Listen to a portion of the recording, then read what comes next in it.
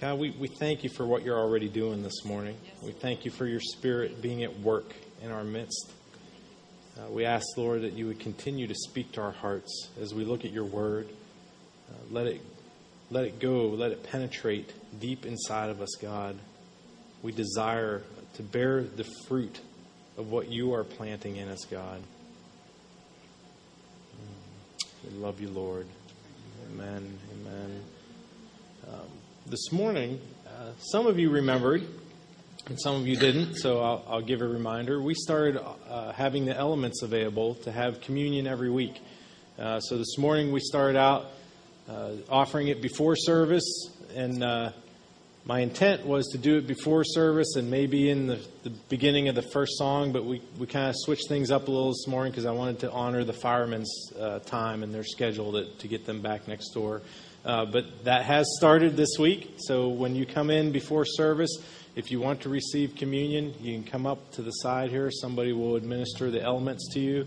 I had somebody that wasn't here last week. They saw the table and they said, "Is that a common cup? Do we have to drink?" And I was like, "No, peace to you. Relax." How many of you remember the word I used last week? Intinction. You guys are on the ball. Intinction means when you take a piece of the bread and you dip it into the juice, and then you receive the elements together. So that's how we're doing it, just to save somebody having to fill up a bunch of little cups every week and just to partake that way. So that's what we're doing, and it's available beforehand. I'm not even 100% sure if that's the same schedule we'll always keep or that's the same location, but we're going to start there and see how it goes. If you got to partake this morning, I trust you were blessed. And I'm still praying about if we have it available at the end of service or not. I'll let you know, because there will be people from the altar ministry team up here praying for people, so we may have that available as well. But for now, that's a good incentive to be at church early. And besides getting a good parking space, you can come get communion before service, but be at church early.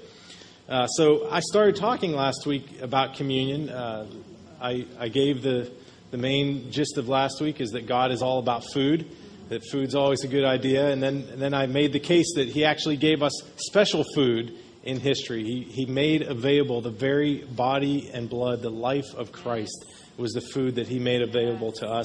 And we said last week, we kind of laid out the case that communion was often done in the early church as part of, or at least in conjunction with, a big meal. And so much so that Paul had to bring some correction to them in Corinthians because, hey, your meal's getting way out of hand and you're forgetting why you're doing it. And God told us Jesus told his disciples, as often as you do this, do it in remembrance of me. And you guys can argue amongst yourselves about this, but I'm partial to the viewpoint of he wasn't just talking about receiving the elements. I think he was talking about eating, because he knew eating something we all have to do every day, and he wants us to be thinking about him that often. So that's why we pray before we eat. That's why we take a moment to just reflect and think, as often as you do this. Yes, he could have been talking about, here's the bread, here's the wine, but they were sitting at a meal. So he could have been saying, as often as you do this, do in remembrance of me.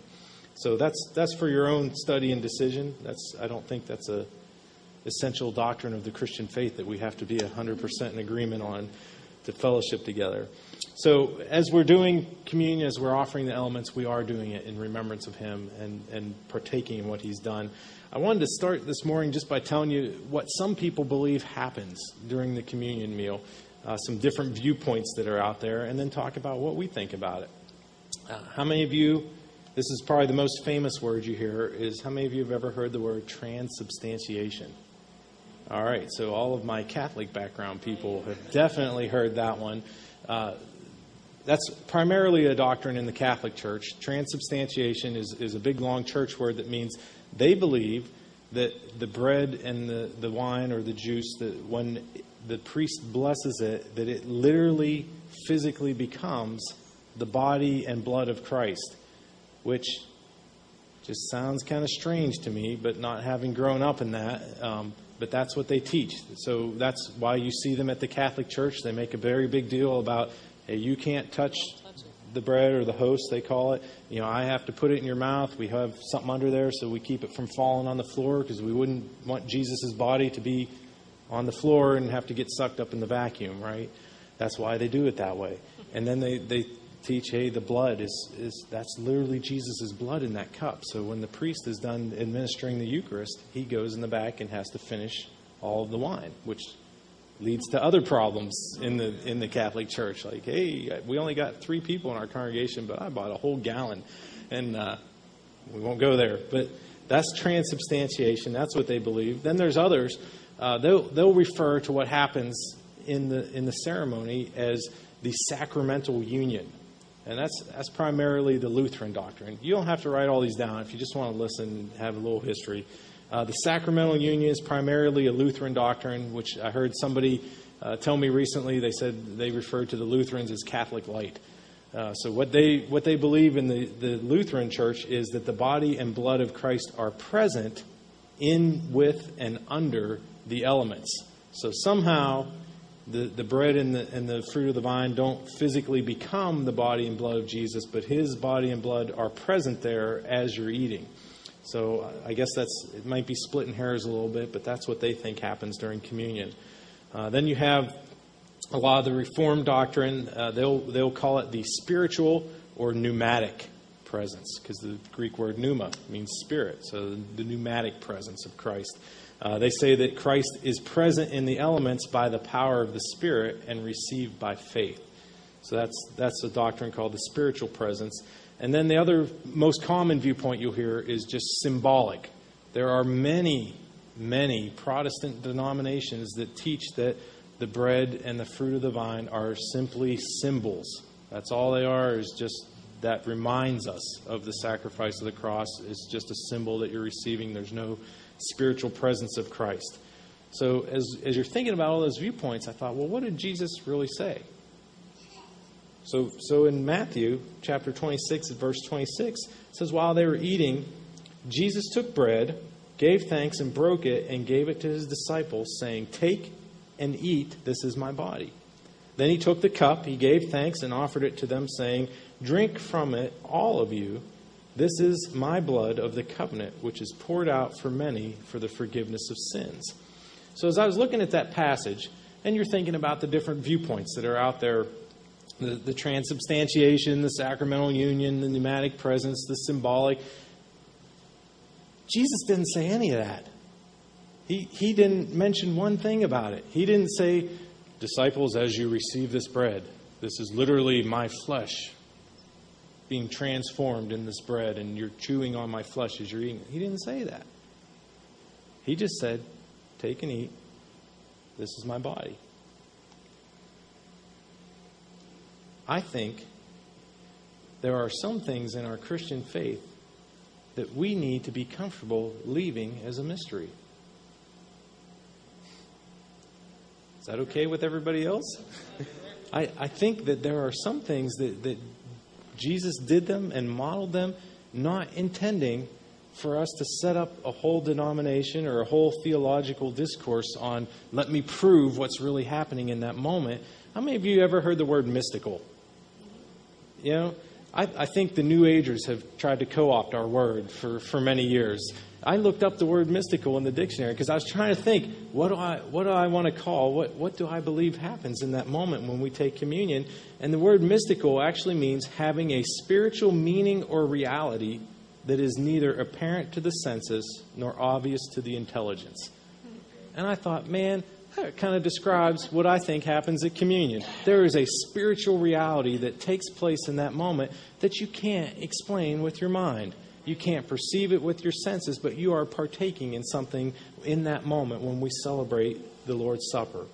The bread and the juice are not magical. Okay? Everybody on the same page? It's okay if you get some crumbs on the carpet and Bob has to sweep them up later. They're not magical. What makes the communion meal important, what makes it special, what separates it, is the faith that is inside of you when you come to the table and partake. How many of you remember Hebrews says faith is a substance? in that moment, when you come to the table and you receive the bread, it is the faith that you're exercising that gives substance to what you're doing, that transforms it from just eating a little piece of bread and dipped in juice, or transforms it from a dead tradition to this is something alive, meaningful, and personal to me. It is the faith that you are exercising in that moment. That's right. Without faith, it's impossible to please God. Why would the communion table be any different? There's nothing magical about it. You're not blessed just by coming up. It's the faith that is inside you that's being released in that moment. That's right. And for my 2 cents, I'm okay with saying the communion table is a mystery. There's something supernatural that happens in that moment when I receive the life of Christ. When I come to the table, I don't care if you think it really is Jesus' body or not. I partake in it when I receive because I'm exercising my faith. And for too long, I think the church has argued over it and we've split over it, and Jesus did not intend that. He wanted us to celebrate communion. The Greek word koinonia, fellowship. The communion table was meant to be something that brings people together, not separates them into different camps. So here, don't go home and please don't go home and say, Pastor said he doesn't care about me. But I'm going to say it.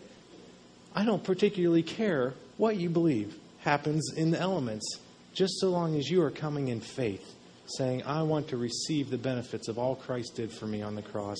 And I'm reaffirming this as a testament to my participation in his life. Is that okay with you guys? Okay.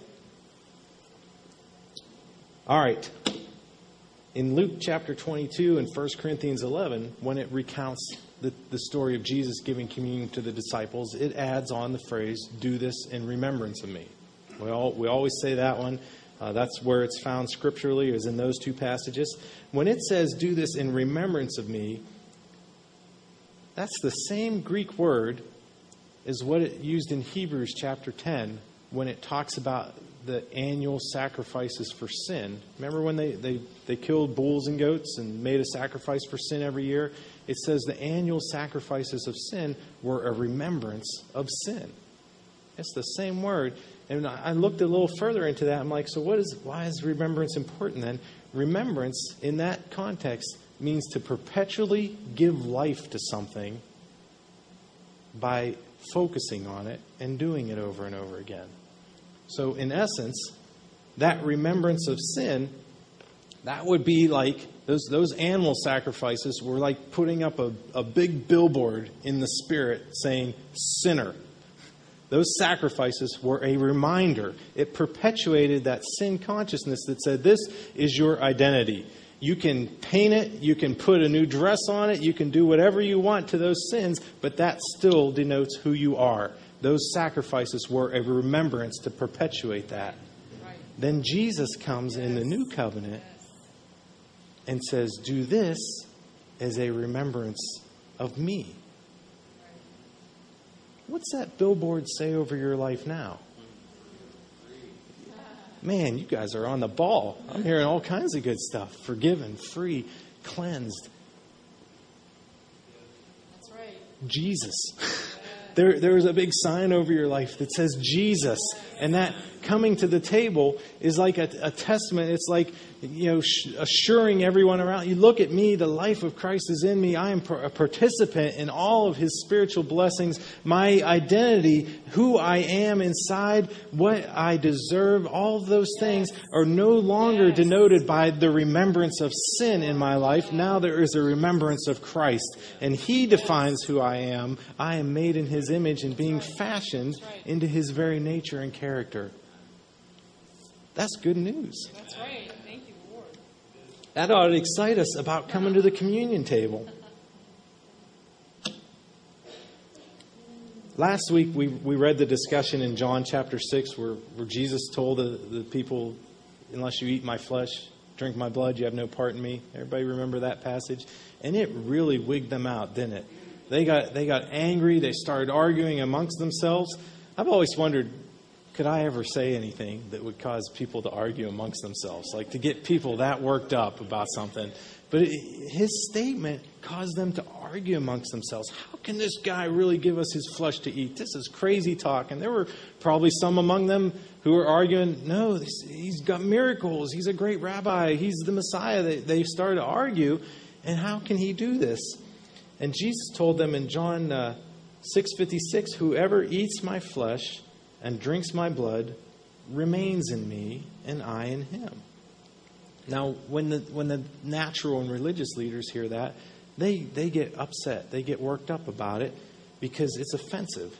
They wanted the law of Moses. They wanted a set of rules. They wanted a set of regulations. And to come on the scene and tell somebody, this is the depth of the intimacy of a relationship that I want to have with you. That it would be the same as drinking my blood, receiving my very life inside of you. How many of you know that if you're just looking for, give me the list of what I need to do, to have somebody come and say, no, I want intimacy. I want this relationship that's that deep. That's unsettling. That probably turned them off as much as anything else. Just that concept of, I have to be close to God. What do I do? Jesus was imparting to them a spiritual truth, a reality of what he was about to do on the cross. The cross was literally going to give birth to a spiritual reality that could only be experienced in a completely different fashion than they had ever done in their lives. We come to church. And to us, it's like, oh, this is great. We get to come to church. We worship. God's presence shows up. He lives inside of me. I carry his presence. Never happened before in history when Jesus came on the scene and said, unless you eat my flesh and drink my blood, you have no part in me. That was completely foreign. The thing that we take for granted, the closeness, the intimacy, the relationship that we have with God was a completely new paradigm for them. They had never even grasped the concept or idea. Even though God specifically kept lining it out in the Old Testament. I'm going to take your old heart of flesh. I'm going to give you a new heart. I'm going to put my spirit inside you. He gave them all kinds of pictures and prophecy. Yet they still were unnerved by the nearness of the relationship God wanted to have with them. When we partake through faith in communion, it's a testament that you are not of this world. That you've been transformed, that you're a citizen of another place, that you are in Christ, that you are one with God, the same way that Jesus prayed in John, Lord, make them one, even as you and I are one. We read that scripture and we always think he's talking about unity in the church and we need to stop having disagreements. But he was praying, make them one as you and I are one. Yes, that's right. How was he one with the Father? I mean, he had that relationship. He was one with the Father, and that's what he was praying, was, Lord, make them one. Yes. The same way. Yes. Give them this connection, this relationship, this depth of intimacy that I have with you. Give it to them also. Yes. And he laid down his life on the cross to make that possible. And we proclaim it. We partake in it. We participate in those benefits every single time we come to the communion table. And I will go back. Remember last week at the very beginning, I said having communion every week is not a prerequisite to being saved. You're saved by grace, not through works, lest any man should boast. Romans 10 says, confess with your mouth, believe in your heart. But there's something mystical that happens at the communion table, that we participate in his life. And we continue to build that testament and that edifice in our lives that contains his presence. Does that make sense to anybody? I'm talking to the right crowd this morning, right? I thought about this too. In Matthew chapter 4, Jesus told Satan, he was being tempted. He told Satan, he says, it's written, man does not live on bread alone, but on every word that comes from the mouth of God. What was the word? Or More accurately, who was the Word? Jesus was the Word. When you partake of communion, you are internalizing the Word of God. Because Jesus came and said, I'm the bread of life. I'm the manna that came down from heaven. I'm the bread. He's also the Word. This was, maybe it was just deep for me. I had to really think about it and noodle this one through. But when you partake in communion, you're literally internalizing the Word of God and coming into agreement with His plans and purposes for your life. You're coming and saying, I am yours, you are mine. Continue to mold me, make me. Every time you come to the communion table, you're declaring that to not just to one another, but to the powers and the principalities of the air. God is making His wisdom known to the powers around us through the church. When you come to the communion table, you're declaring that. You're internalizing the Word. I'm going to talk about the rest of this next week.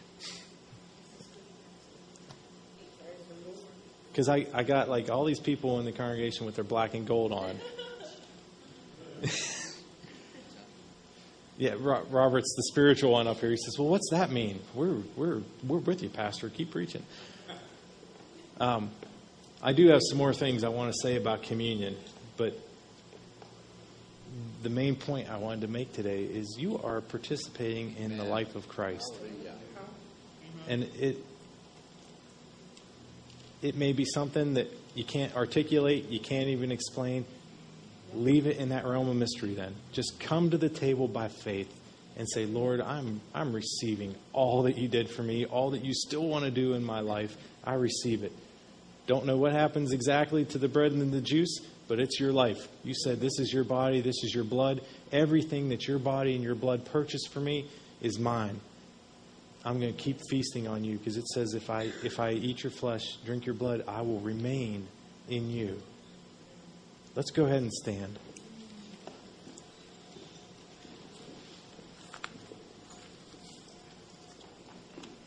Man, we got a guest next week.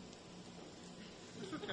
I'll get back to communion and we'll talk specifically about the benefits of what do we receive in that moment when we partake. What did His blood, what did His body, what did the death on the cross purchase for us that we are entitled to because of our standing in Him. Thank you, Lord. Thank you, Lord Jesus. Thank you, Lord.